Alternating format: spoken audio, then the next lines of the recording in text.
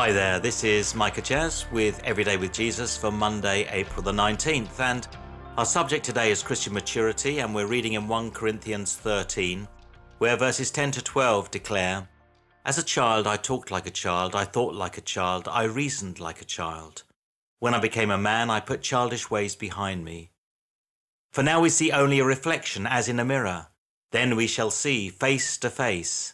Now I know in part. Then I shall know fully, even as I am fully known." We have taken a week exploring spiritual formation, or how to grow into maturity in Christ. It is the goal of every follower of Jesus to become more like him and to pray the words of St. Richard of Chichester daily. "My Lord Jesus Christ, may I know you more clearly, love you more dearly, and follow you more nearly, day by day."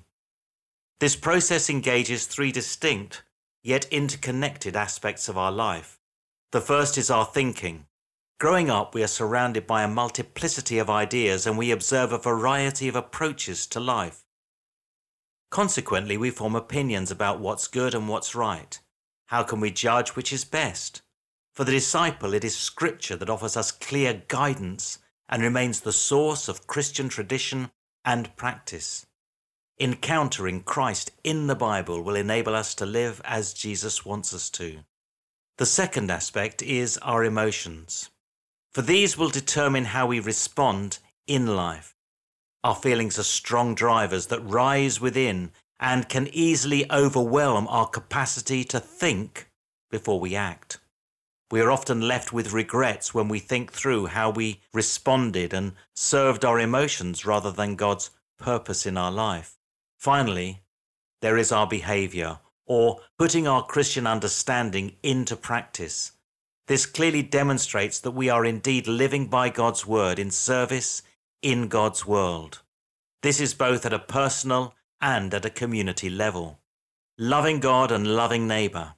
Life serves as a pilgrimage in which we journey towards God's heart through our diverse experiences. If we address our need to grow in God, we shall engage as the church in worship and service, establish a practical and meaningful devotional life, and discover how to live the God life daily.